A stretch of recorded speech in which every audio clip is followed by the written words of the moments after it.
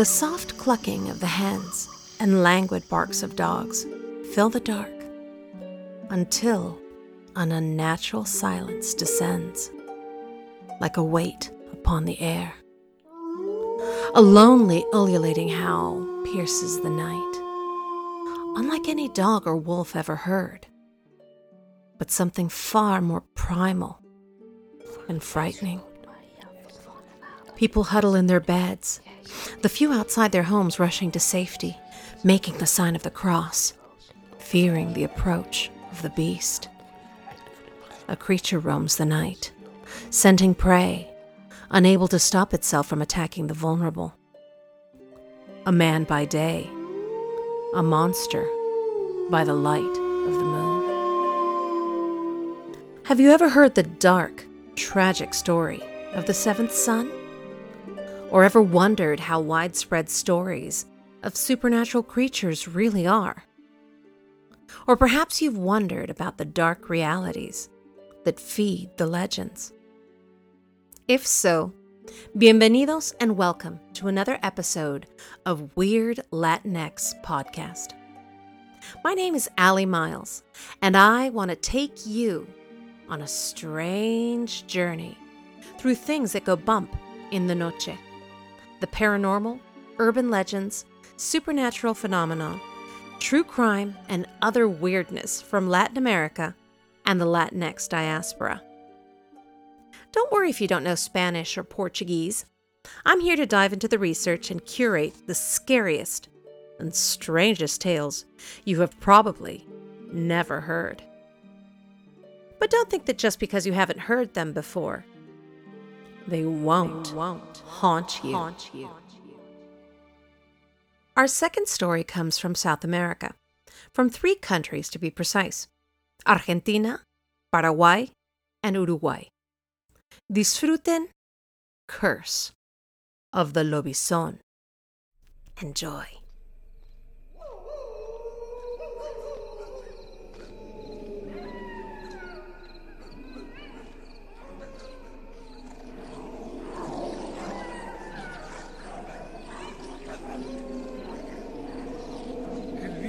Suena lamento por los pagos del Zanjón, pues se cuenta que un paisano, puestero de la armonía, es séptimo hijo varón, ojeroso, clinas largas, hasta solo suele hablar, y no hay payé que le dé entre.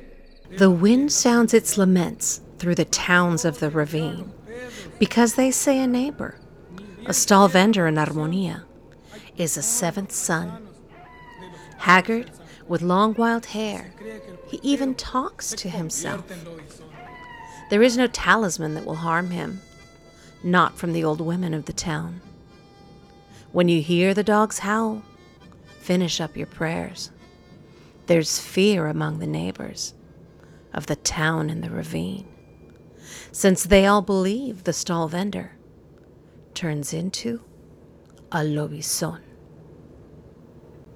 Imagine a clear spring night, a full moon shining down on a small rural town, casting its glow over the surrounding fields and wreathing the tangled woods around it in shadows as the townspeople rest after a full day of work. On Chaco Street, a horse trots across the dirt road to feed on the grass outside the local cemetery, Cementerio Rosario del Tala, its lead trailing on the ground beside it. Along Dr. Rosada Street, right by the basketball court, where the paved portion of the road begins, a few people pass on their bicycles, heading to their homes at the edge of town. They pass by the black gates of the cemetery, with the 2 stone angels flanking the entrance. The gates are closed at night, but dogs and other animals roam the graveyard, where only makeshift fencing and shrubs form a barrier a quarter of the way around it. On 2 sides of the graveyard sit small houses, and behind it, fields and farms and woods for miles. Rosario del Tala is a place like many others in Entre Rios province, Argentina. And this is the setting for our first case.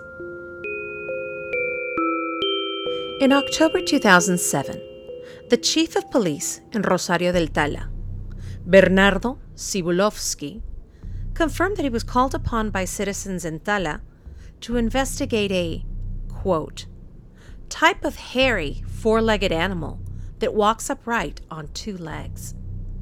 Precisely because so many neighbors complained and stated that they too had seen this strange, upright walking lobison, Chief Cibulovsky said he was moved to take action and investigate.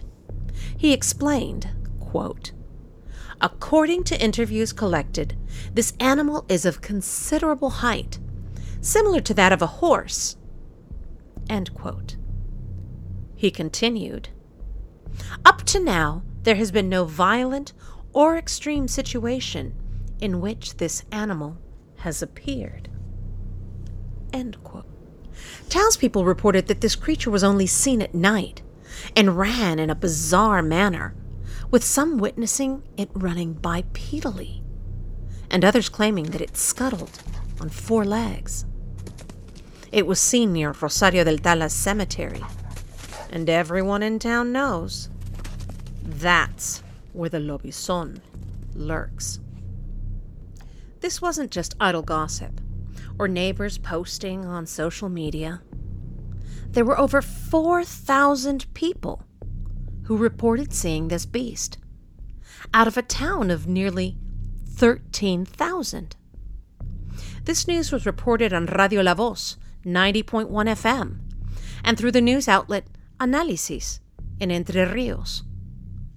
The police were actively investigating what was commonly thought of as a myth or old wives' tale. Sounds like a scene from a werewolf movie, but the monster in this one is not your usual lycanthrope, a werewolf transformed by the cursed bite of another. It's not directly tied to European stories of Germanic Werwolf, Norse berserkers, or Portuguese lobisomem, or wolfman. But it is a monster whose story is birthed contemporaneously in South America. Some indigenous Americans already believed in the Jaguar Man, Yaguarete Aba. Its fusion was only natural as the cultures met and melded, their nightmares combining. The creature reported in Rosario del Tala is unique to this area of South America, cursed by its very birth to travel the worlds between life and death. It consumes the living and the dead, and steals the souls of those who cross its path. This beast is the terrifying lobison. Guillermo Lockhart, Uruguayan host of Voces Anónimas, or Anonymous Voices, a paranormal TV show, sets the scene for this story perfectly in his episode Aullido del Viernes, or Howl on Friday. El 7 es un número mágico y místico. The number 7 is a magical, mystical number that has a lot of symbolism and is always present in our lives, more than we imagine. 7 are the days of the week, the colors in a rainbow, the musical notes. We have 7 deadly sins. In the Bible, 7 is the perfect number, but in mythology, this number is linked to a curse. That of the 7th son, or lobison. The lobison has many names, called Luison, Luiso, or Huicho. His tail spans areas all around the Gran Chaco, the large lowland plain in central South America. Although Gran Chaco now has a multitude of cultures, from European to Quechua, Guarani has been the most important and influential there, with a very rich mythology. The Guarani are a group of indigenous South Americans located in what is now Paraguay, northern Argentina and eastern Bolivia, and southeast Brazil. In Guarani lore, an ancient tale is told about the spirit of evil, Tau, who fell in love with a beautiful mortal maiden, Queraná, the daughter of the chief Marangatu. Queraná was so lovely that everyone who saw her fell head over heels in love. But she had the strange custom of sleeping throughout the day and waking at night. When Tau saw her, his desire knew no bounds. He transformed into a handsome youth to better court her. He appeared to her 7 nights in a row, each time whispering words of love and flattery, wooing her. Then, on the 7th evening, when she had been lulled by his professions of love, he saw his chance and tried to kidnap her. Angatupiri, the spirit of good, saw what was happening and rushed to the rescue. Challenging Tau, he fought him for 7 days in a tightly contested battle, until Angatupiri finally won. Tau was furious, and even as he was exiled by Pitayovai, the god of war and valor, he stole into Queraná's village and kidnapped her. The mother goddess of the sky, Arasi, was so angered that she cursed Tau, ensuring that all of his children would be monsters.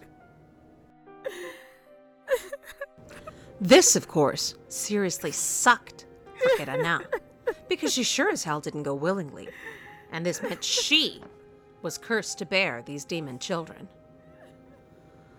Tau and Queraná went on to have 7 beastly children, born prematurely at 7 months, each one vying to be the worst abomination for the Guarani. Every son is a creature that is still talked about in parts of Latin America. The first is the Jujawa, an alligator with a dog's head. Then comes Mboi Tui, an enormous snake with a parrot's beak. Moñai is the third, another huge snake with gigantic straight horns on its head. After him comes Yasi Yatere, a small golden-haired mischief maker whose elvish looks and pranks hide his monstrous behavior, particularly stealing children and feeding them to his 6th brother, Au Au. Queraná's 5th son, Curupi, is a small muscular man with a fantastically elongated penis, which he wears wrapped around his waist. This monster uses his member to catch his prey, women and children, who he then rapes and kills. Then came the youngest child born to Tau and Queraná, Luison, or Lobison. When he was born, Lobison was a grotesque half-dog, half-man, with long, filthy hair covering parts of its pallid, emaciated body. Looking half-starved, the creature's bones poked out from under the skin, from the ribs in its barrel chest to the hip bones in its flaccid haunches as it walked alternately on 2 or 4 feet. It reeked of death and decay. A huge fang-filled mouth, a horrible mixture of human and dog, would stretch and let out its fearful howl when it hunted. Its pale human eyes lit up like red hot coals when it found prey, feasting on human remains, excrement, or the vulnerable living. As a living creature, its preference for rotting human flesh drove it to desecrate burial sites, often roaming graveyards, always among the dead. But if a mortal crossed paths with this deadly beast, even if he or she escaped with their life. Lobizon would take their immortal soul. 7 stars appeared in the heavens when Lobizon was born, signaling that he was the last of the cursed children. This was the constellation that we now know as the Pleiades. Arassi's wrath had been slaked. But Tau and Guerana's children rampaged the earth for years, destroying human lives until they were trapped by a brave young woman, Borassi, who sacrificed herself for her people and sealed herself in a cave with all 7 where they were burned. Her story is fascinating and worth a read if you want to discover more Guarani tales. Further reading is listed in the episode notes. But back to our Lobizon. The creature's reign over humans was over, and they could not walk the land of the living with impunity as they had before.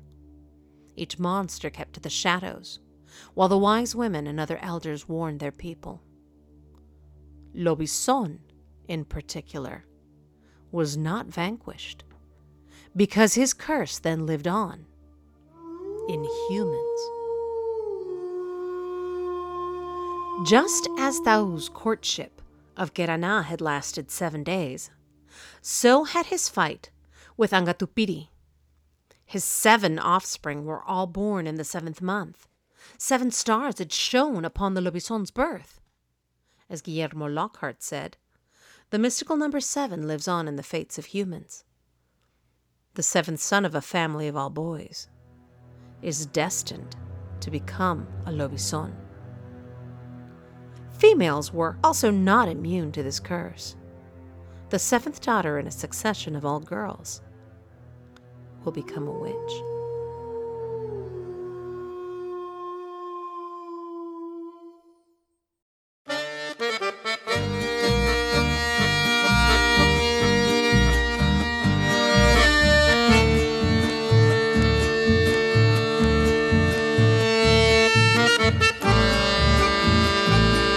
Concierto que dan los grillos en noches claras de luna, violines desafinados, mosquitada en la laguna, un agorero chistido que del monte traen los vientos, la lechuza nos anuncia oscuros presentimientos.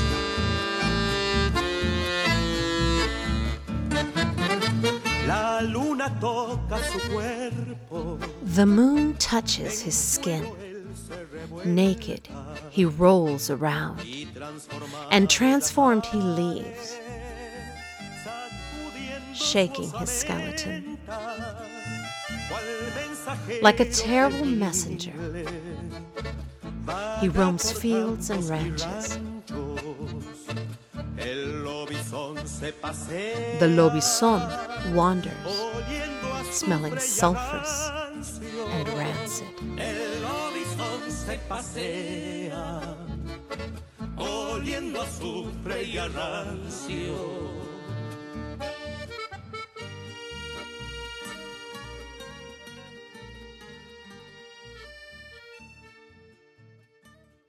In July of 2010, the newspaper El Territorio reported a strange case in the village of Los Helechos in Misiones Province, Argentina. A 29-year-old engineering student was found naked and disoriented on a farm in the village. He did not recall why he had made his way to the farm, nor how he had traversed the 12 kilometers, or 24 miles, from his apartment in Oberá. In addition, 20 dead chickens were found on the farm that morning, and the 2 aggressive farm dogs, a large Dogo Argentino and Rottweiler, refused to approach the man and even avoided the outdoor latrine where the man had been for several hours. A neighbor, Paulino, said the following: "Everything is too much coincidence. The dead chickens, the fierce dogs that did nothing, and to top it off, it was a full moon. Out there in the cities, they don't believe in the Lobizon. But out on the farms, a lot of people have seen this for many years. Originally, the owner of the farm, Mario MacDonald, thought he had been robbed. He had arrived at 3 p.m. on Sunday to find that wooden slats had been ripped off the barn. The chicken coop was open, and the 2 dogs were running loose when they had been collared and chained. Originally, he thought they had been the culprits of the carnage with the hens, but could find no sign that they had been the attackers, and nothing was stolen from the vandalized barn. It wasn't until 3 hours later that Mr. MacDonald found the naked man kneeling in the pit dug for the latrine, and his clothes nearby.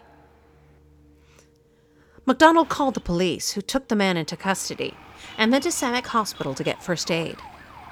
Although initially in shock, he was identified as Marcelo Freiberger and later released that night to the care of his family. The next day, under police questioning, he repeated that he did not remember anything, except that early on Saturday he had left his apartment and walked a long way. Mr. MacDonald was very perplexed by these events. It was incredible that the dogs had no collar on, and the man didn't even have a scratch on him. His guard dogs were so fierce that sometimes workers on the farm had trouble approaching the dogs.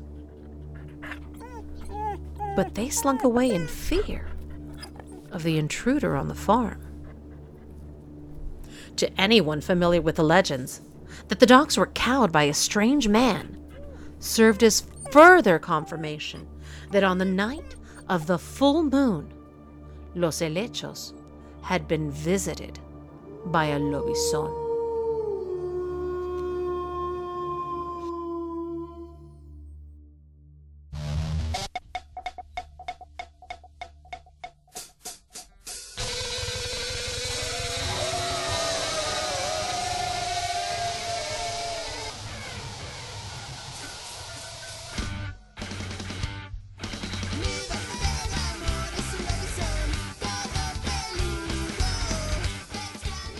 My love is a lobizón, a big hairy beast.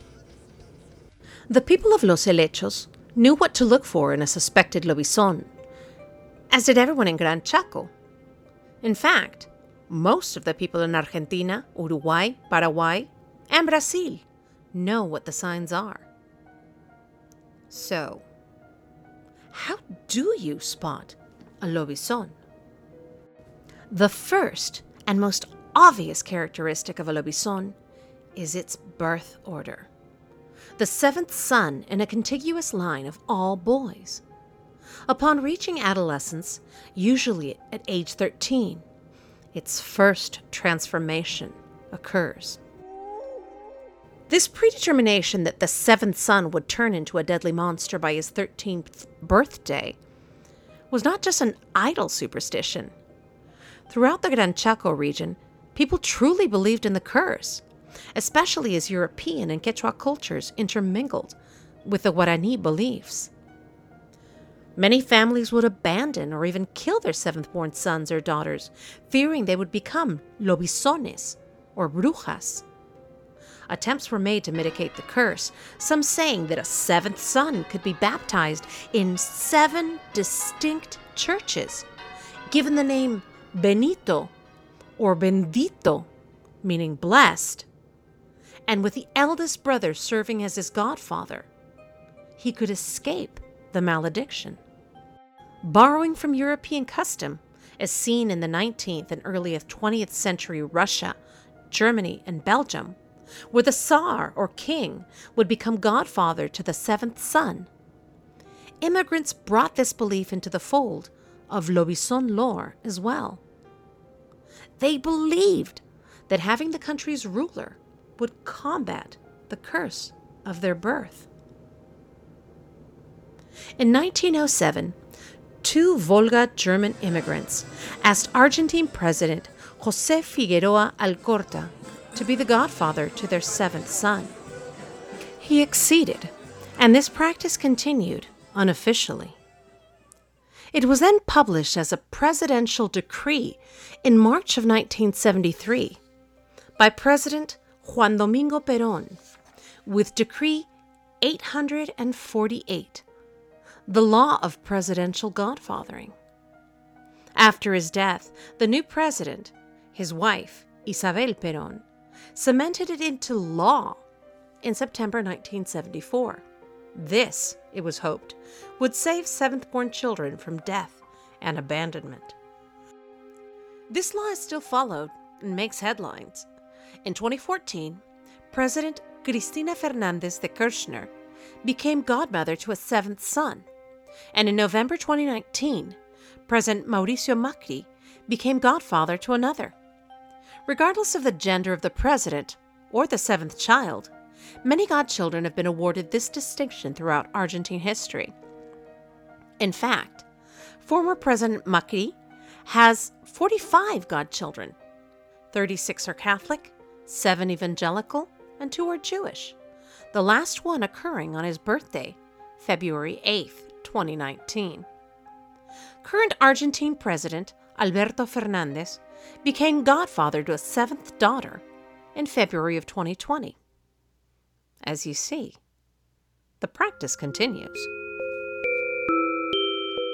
In Paraguay, the practice began in 1919 with President Irigoyen, and during the Stroessner dictatorship, Alfredo Stroessner was godfather to almost 30,000 seventh children.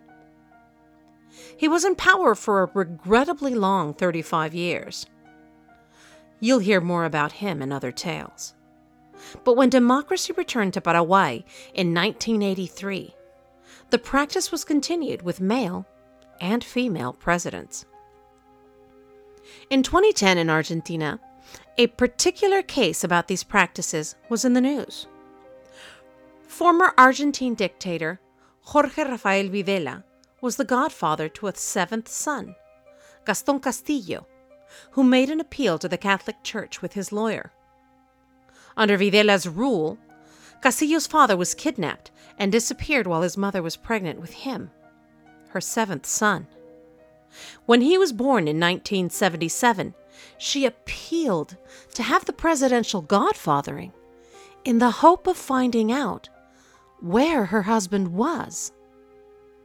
But to no avail. Gaston Castillo's father's body was discovered in 2009, buried in a shallow grave with the marker "no name" and indications that he had been murdered. Castillo had to go to court to have the monster responsible for his father's disappearance and death removed from his ecclesiastical life. For some people, it doesn't take lunar transformation to turn them into monsters.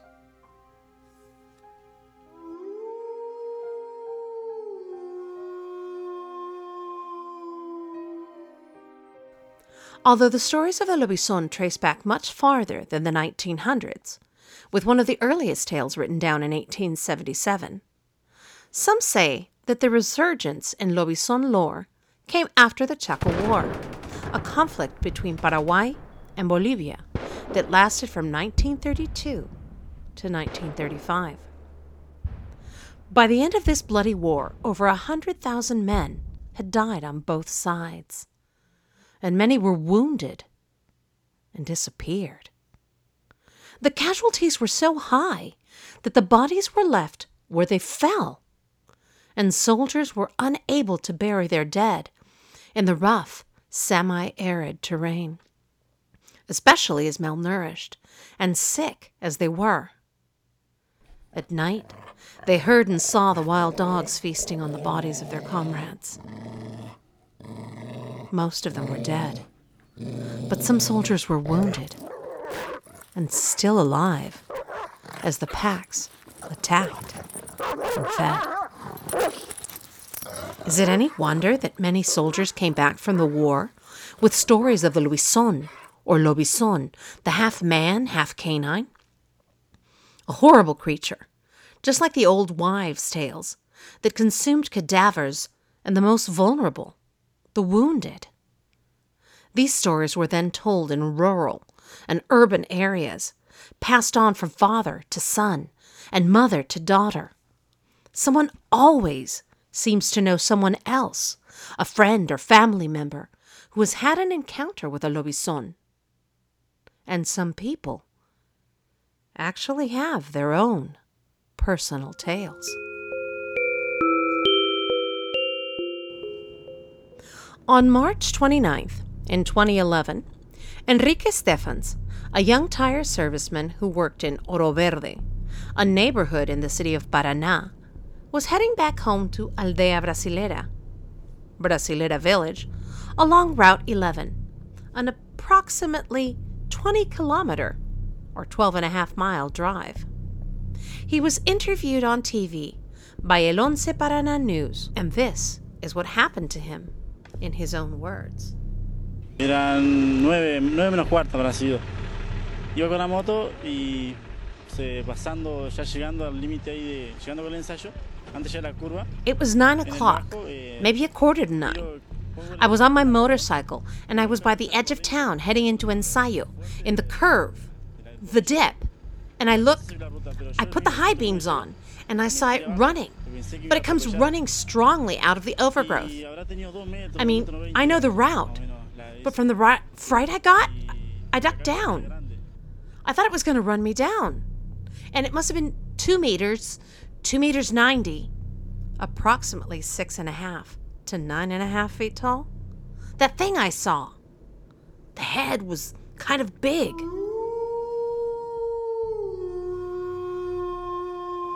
This town, Aldea Brasilera, just south of the Paraná River, had a small population of just over 1,000 people in the early 2000s, including the nearby countryside. It's a district scattered with farms and brush, small ranches and groves of trees. And at night, plenty of dark spaces where all manner of creatures lurk.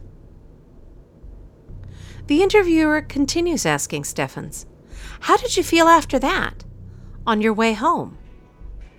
And he responds, Y sentí mucho miedo. Lo primero que hice es salir. Bueno, yo en ese momento salí muy fuerte con la moto. Salí y dije me va a pasar algo, entonces salí lo más rápido posible. I felt very afraid. The first thing I did was gun my motorcycle. I thought something was going to happen, so I got out of there fast. At that moment, I didn't think anything. I just gunned the bike and went to tell my family at home and tell the police what had happened. The police were great. They went out right away, but they didn't find anything. She continues the interview, asking, "Were you able to sleep last night?" And Stefans continues. ¿Pudiste dormir anoche? Y dormí algunas horas. Sentía me temblaba un poco, ¿viste? I slept maybe a couple of hours. I felt shaky, afraid, a feeling that something was going to happen. The news outlet El Entre Ríos later interviewed him, and he added, "I was very afraid. A guy in Concordia had told me he had come back from fishing and also saw this animal in the same place, but it was still. I took it as a joke, but what I saw was astounding. As far as I'm concerned, it's a wolfman or lobizón, like the legends say."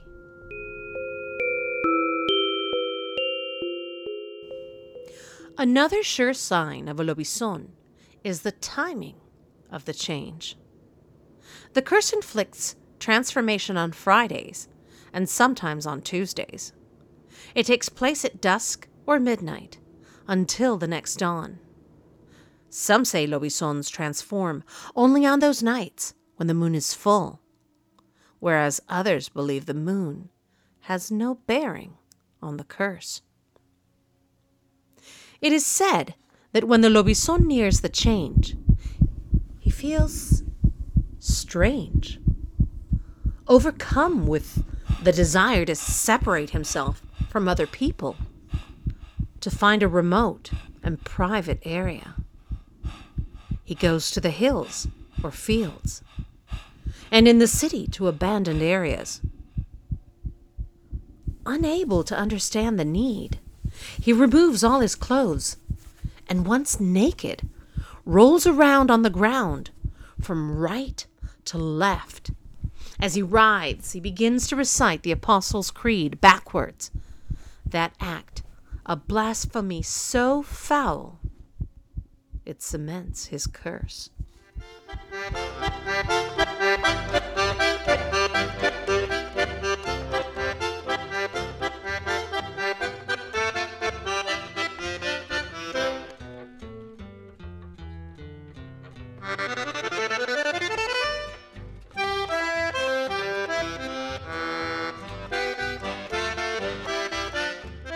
Se cuenta, chamigo, entre el paisanaje con mucho respeto la transformación. The story is told in the country, my friend, with huge respect for the transformation, about a man who turns into a big dog, calf, or yaguabicho.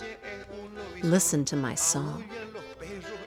The seventh son that I've hired, on Friday nights he becomes lobizón. The dogs howl and avoid him, and no bullet can harm him. His tongue's like a black charred stick.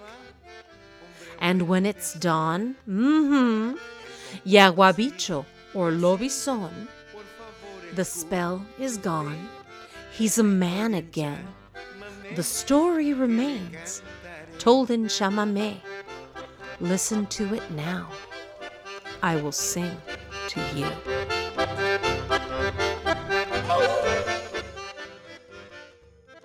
A third sign of the lobizón curse is appearance.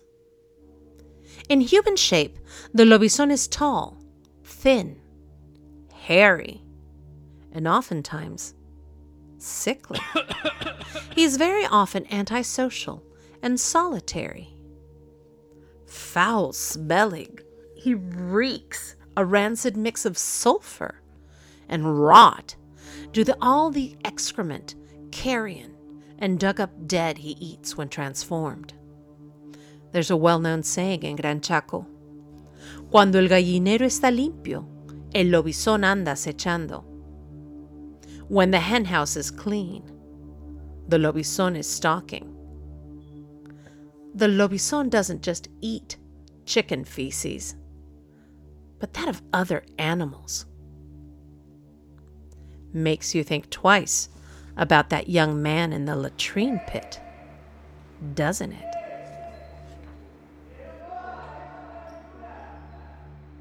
Additionally, with a gross hangover of poop, rot, and blood, the lobizón shows the effects of his rampage the day after transformation, with belly aches, cuts and scrapes, bruises and contusions, as well as intense lethargy. Add to that diet unbaptized babies, its favorite food, and you can imagine the stomach aches.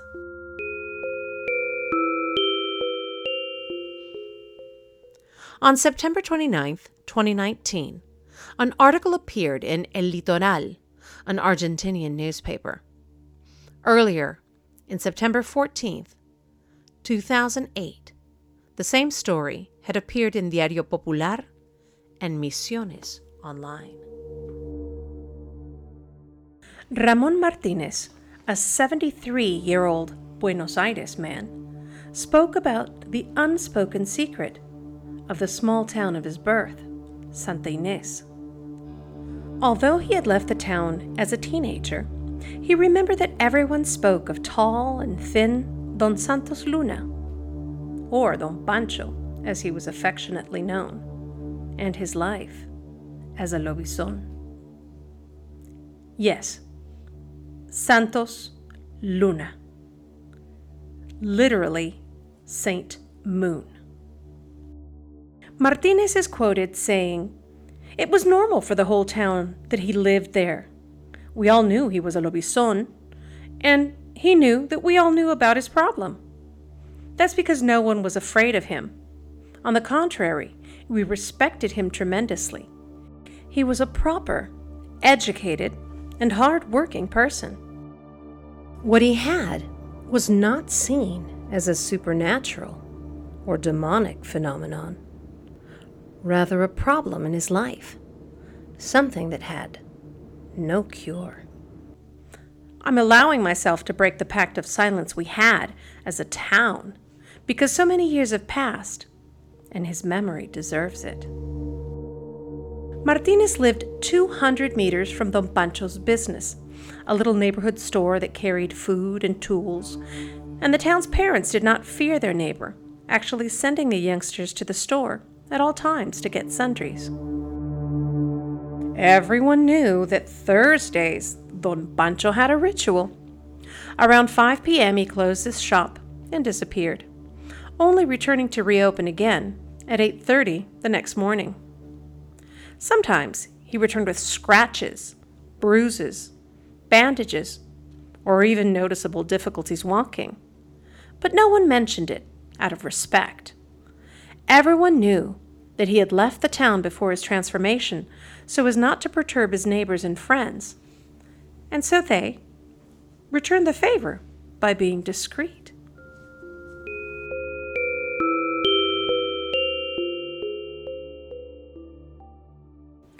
On May 23, 2014, El Territorio, the newspaper of Misiones region, covering the town of 100 hectáreas, reported a number of people who heard the howling of a lobizón the week before, during the time of the full moon. Many also reported seeing a gruesome, hairy creature walking on 2 legs. A woman in the neighborhood said that some chickens from her coop had disappeared, and others saw this creature jumping over the walls of neighboring houses. Domingo Paniagua, the president of the neighborhood commission, said, quote, "They always said that in the barrio we had a lobizón. I've been here 30 years. There's lots of talk, and one neighbor in particular has been named as the one who transforms. But I never saw anything. Many neighbors believe in the lobizón, and they say they saw it in the patios and jumping the walls." End quote. Chief Commissioner Celso Gassano of the 2nd Regional Police Unit commented that 2 people had reported the same to him. This was not the only time something strange had happened in this town. Back in 2010, a possible lobizón was found on a ranch there. Remember the naked student? That happened here.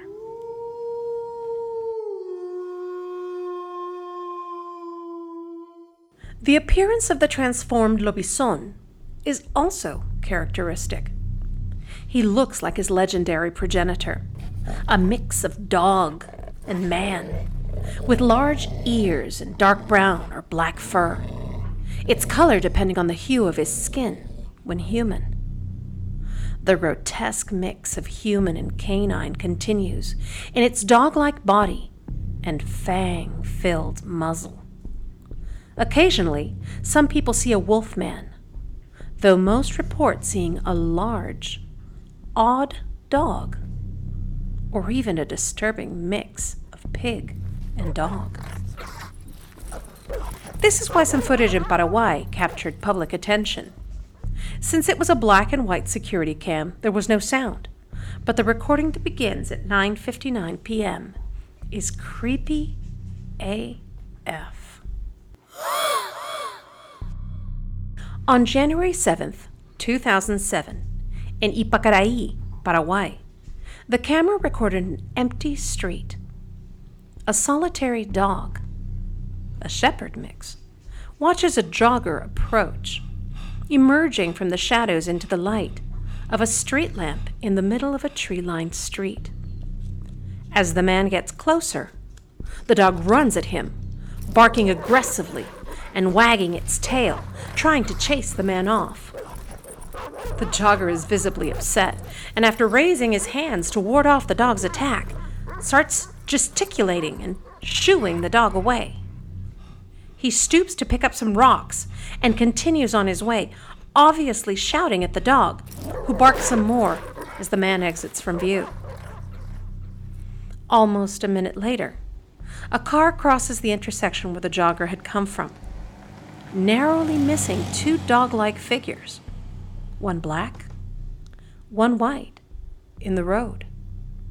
The lighter dog bounds away from the darker one, darting back and forth around it until the black dog emerges alone from the shadows, slinking along the road. Larger than either of the dogs on film, with a large barreled chest, long legs, and an emaciated, starved-looking body, the black dog approaches the first dog, who waits and wags its tail submissively. The black dog stills as the shepherd sniffs him, and then resumes its languid walk, while the submissive shepherd backs away. Could this simply be a recording of stray dogs roaming the street? Sure, but it's the demeanor, the size, and the walk that make the large black dog so eerie, coupled with the aggressive first dog's sudden submissiveness when the supposed lobizón has absolutely no reaction. It sends chills down your spine. And there are two different camera views of these actions, two separate security cameras. The large black dog even ignores a moving car. The link to the video is in the episode notes as well. I looked through scores of videos tracking down the fakes, the guys in wolf suits, the multiple bogus claims for the same video, and the FX footage from a low-budget movie used to claim they found a lobizón in mid-transformation. This one seems innocuous, until you watch closely. Judge for yourself. On November 7th, 2011, Daniel Carballo filed a complaint at the Punta Alta police station in Guarapá, Mission Province, a town just across the Paraná River from Paraguay, about an animal that was seen roaming in his neighborhood. The 22-year-old construction worker said the following, quote, "That creature doesn't let me sleep. Every night it screams outside my window. The truth is that it's a frightening howl that shakes you up, leaves you deaf. The first time that I saw it, it was in my yard, fighting with my dog. I actually had it by the neck, and since I thought it was a normal dog, I told it to let go. Then I really saw it. It was very robust, about 90 kilos, 198 pounds, and looks a lot like a Siberian husky, but with red eyes." End quote. Although Carballo claimed that he didn't believe it was a lobizón, he reported it to the police because he was afraid it would attack his unbaptized 3-month-old child. Remember that from lobizón lore? Or other children in the neighborhood. He said that he preferred to think of the creature that he had seen for the last 3 months as a large dog or cougar.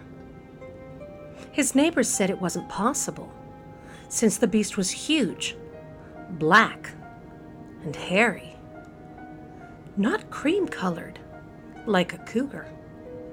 Noted veterinarian Miguel Ángel Ríos, the director of the Puma Ecological Park, said that he did not think it could be an aguaraguazú, a creature often confused with a lobizón because it stays away from populated areas. He conceded that this canid could be pushed out of its territory, and it could have ended up in Guarapá. It wouldn't be the first time an aguaraguazú was mistaken for a lobizón. The maned wolf, or aguaraguazú in Guarani, is the only species of the genus Chrysocyon And while it looks like a fox on steroids, it is neither a fox nor a wolf. It has the reddish coat coloration of a fox with a light-tipped tail and large fox-like ears, but has a furry black mane and long black legs. We have pictures on our website, Weird Latinx, if you'd like to see what they look like. They are solitary and do not form packs, hunting for small prey animals and foraging for fruit. Native to the grassland areas of Brazil, Paraguay, Argentina, and Bolivia, precisely the areas where the lobizón comes from. It is believed that habitat loss chased them out of Uruguay, and they are currently near threatened as a species. Argentina had some pivotal sightings of these canids recently. In March 2019, 2 aguaraguazú were filmed in Corrientes province. Then, in May 2019, in the town of La Eduvigis, Chaco province, an injured aguaraguazú was found, and after veterinary care, it was released back into the wild. These unique creatures could very easily confuse a person in the dark, and any encounter with them would be potentially frightening. And if you heard this, it might give you chills too. Fernando Peralta, a zoologist in the Buenos Aires Zoo, believes that an aguaraguazú could be mistaken for a lobizón quite easily. In Season 1, Episode 6 of Destination Truth, a paranormal investigation show on Sci-Fi Channel, the host, Josh Gates, travels to San Ignacio in the north of Argentina to investigate the stories of the lobizón. When Peralta shows him the unusual animal, Gates agrees it could be the inspiration for the lobizón stories. Witnesses interviewed in the small town state that they have seen a large dog-like creature with red eyes that chilled them to the bone. One man tells Gates he has a lobizón's DNA, having caught one outside his house. He claims to have strung up the beast and whipped it before it got away. Gates buys the whip to test for DNA. You can take a look at the episode, which includes an overnight stay to see if a young seventh son will transform. But beware the awful condescension Gates displays towards the child he's observing. Spoiler here, he takes the whip to Dr. Terry Kuhn at UC Davis, who performs tests on it and declares that the DNA is 100% human. It was not an aguaraguazú, not a wolf, or a dog that was tied up or struck with the whip. Human DNA.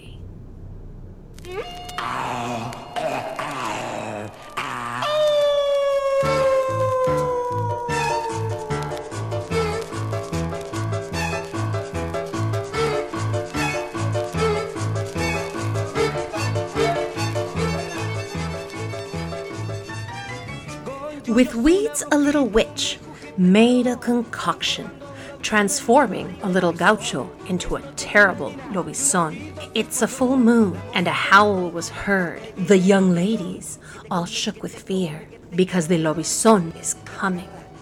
He'll eat you. He'll eat you. The lobizón will eat you. He'll grab you. He'll hug you. The lobizón will destroy you.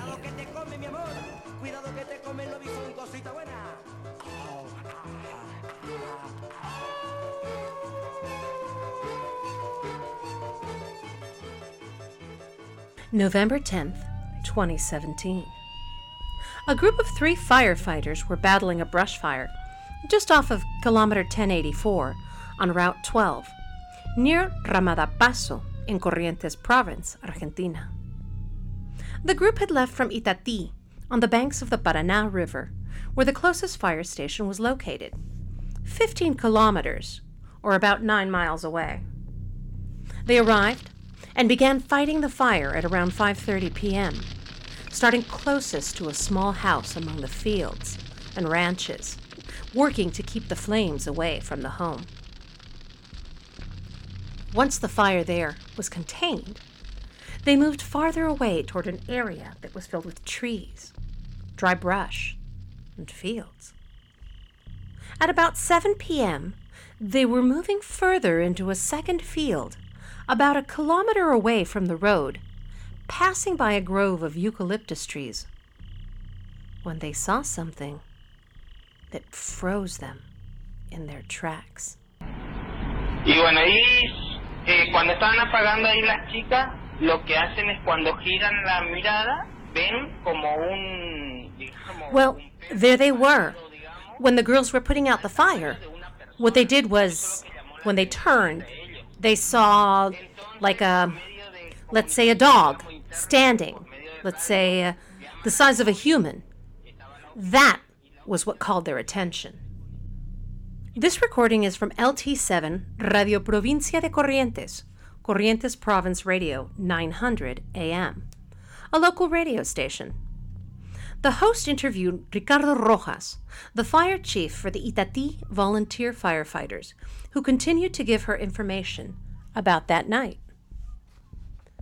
The firefighters radioed in and were able to connect with Chief Rojas, who was working a shift at the hospital that night. He called in reinforcements heading out their way as well. He told his crew in Ramada Paso that if the fire did not threaten the house nearby, and if they felt threatened or in danger, to rush back to the fire truck. Chief Rojas arrived by 8 p.m., and all the firefighters put out the last of the fire. digamos, por eso a veces no... ellas quedaron impactadas. Sí, porque me llamó la atención. Were the firefighters shocked? The host asks. Chief Rojas replies, yes, because it surprised me that two of my partners, and we say partners because we are all colleagues, male and female, they stayed in the truck, right there on the route, and the rest, one of the girls, went in with us to show us the place.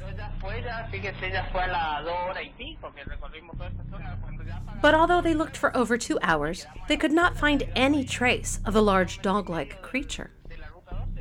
Chief Rojas says he can't just discount the firefighter's sighting, especially since he's seen strange things himself. He has been a fire chief in rural Corrientes province for 19 years.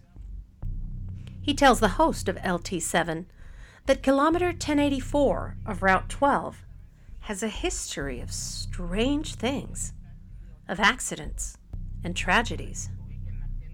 Even a family that crashed into a tree and was killed by a swarm of wasps that attacked them while they were already injured.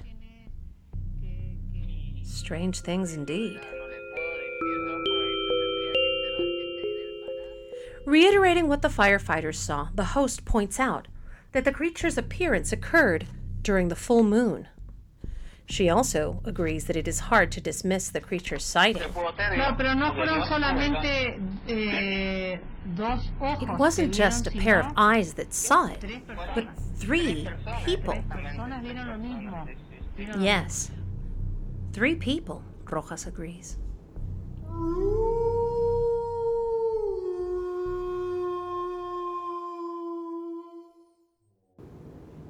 Once you think you've encountered a lobizón, the question of what to do about it arises.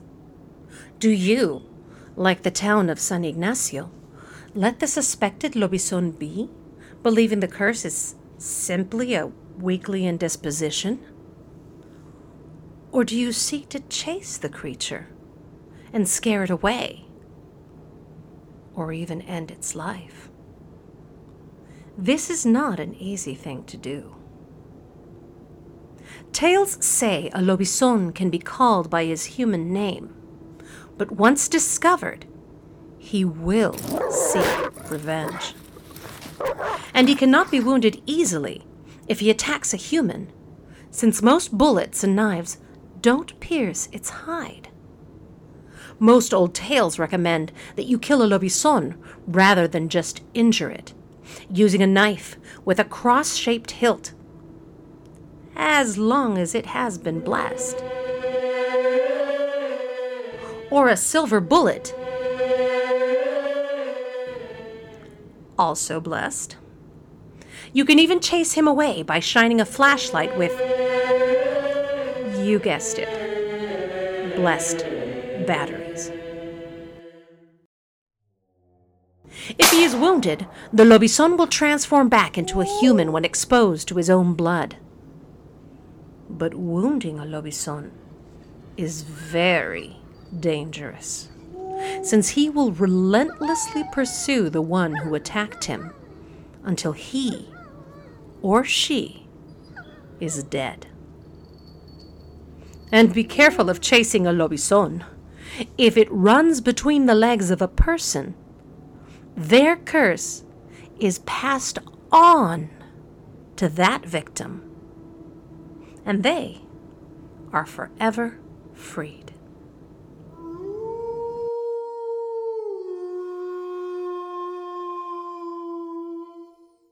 July 28th, 2014. Jorge, a 16-year-old boy in the city of San Justo, Santa Fe, a central eastern province of Argentina, claimed he had seen a lobizón when he was returning home at 5 a.m. from a friend's house. He was on the corner of Milesi and 9th of July streets when a large, black, long-tailed animal with red eyes leapt in front of him. The creature smelled foul and began to chase Jorge as he pedaled away furiously on his bike. The animal gained on him, and as his luck would have it, his pedaling knocked the bicycle chain off the gear, and Jorge had to get off the bike. He threw it at the advancing animal and rushed to his house to tell his father the account. This was later disseminated through San Justo Noticias and Cadena Siete, the local newspaper and TV station. Although many laughed at this story, many town elders believed it was a real account of a lobizón, assuring that there has always been one in San Justo. But there is a doubt with this story, since it occurred on a Monday morning, and the lobizón transforms Friday nights and sometimes Tuesday nights.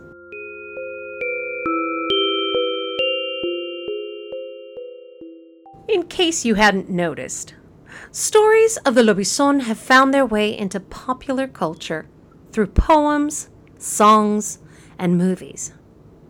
Some of the most famous songs have come from provinces like Formosa in the upper northeast to Entre Rios near Buenos Aires.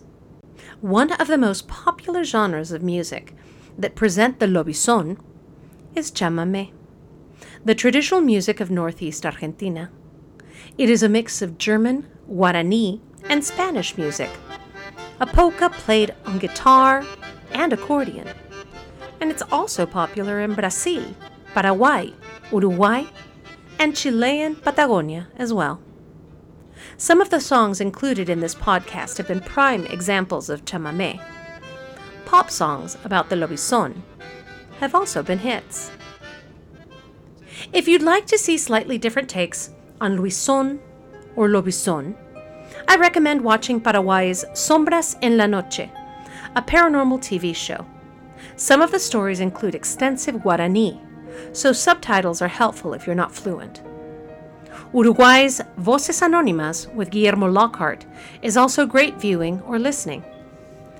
And you can also find Argentina's biggest nationally produced box office hit, Nazareno Cruz y el Lobo, Nazareno Cruz and the Wolf, directed by Leonardo Fabio. And if you'd like to find something in English that doesn't exactly fit with the mold, there is the episode Cry Luisón from the series Grimm. Look in the episode notes for the songs, shows, and artists if you would like to explore them on your own. The reach of the Lobison's tale, pun intended, is larger than you might think.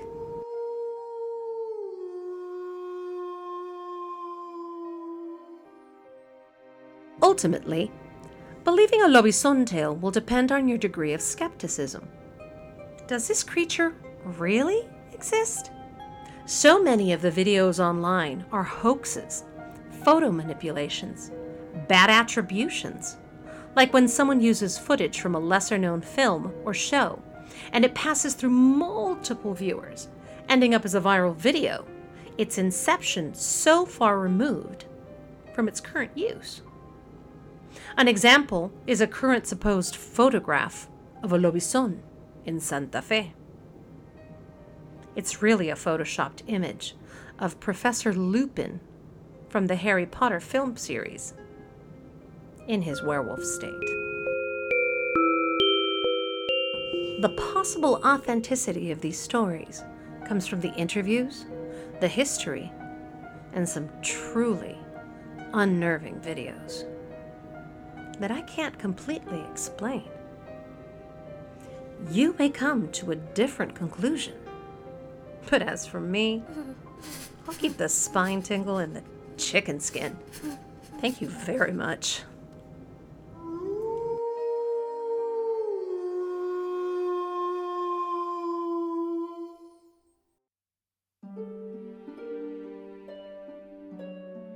Thank you again for spending your time with us at Weird Latinx Podcast. We hope you liked our investigation into this South American cryptid, the Lobison, or Luison. We looked for interviews, articles, videos, and stories, trying to check the veracity of this well-known creature. We pride ourselves on giving you not just the strange, but the story behind it. In the podcast notes are links to the resources in English, Spanish, and Guarani, if you would like to follow up. Many thanks to Voces Anónimas with Guillermo Lockhart and Sombras en la Noche from Paraguay for the great Lobison episodes. You can find both on YouTube. The music can all be found in the podcast links on our site. And don't forget, if you or someone you know has experienced an unexplainable event that you'd like us to share on Weird Latinx Podcast, or know any tales that you would like us to cover, please send us an email at weirdlatinx@gmail.com or drop us a comment at weirdlatinx.com. We have a nifty comment box just for that purpose. Or you can find us on Twitter at WeirdLatinx. Keep listening for more episodes about things that go bump in the noche. And subscribe via Podbean, Apple Podcasts, or Google Podcasts. More streams coming soon. This again is Allie Miles, wishing you a good night and spooky sueños.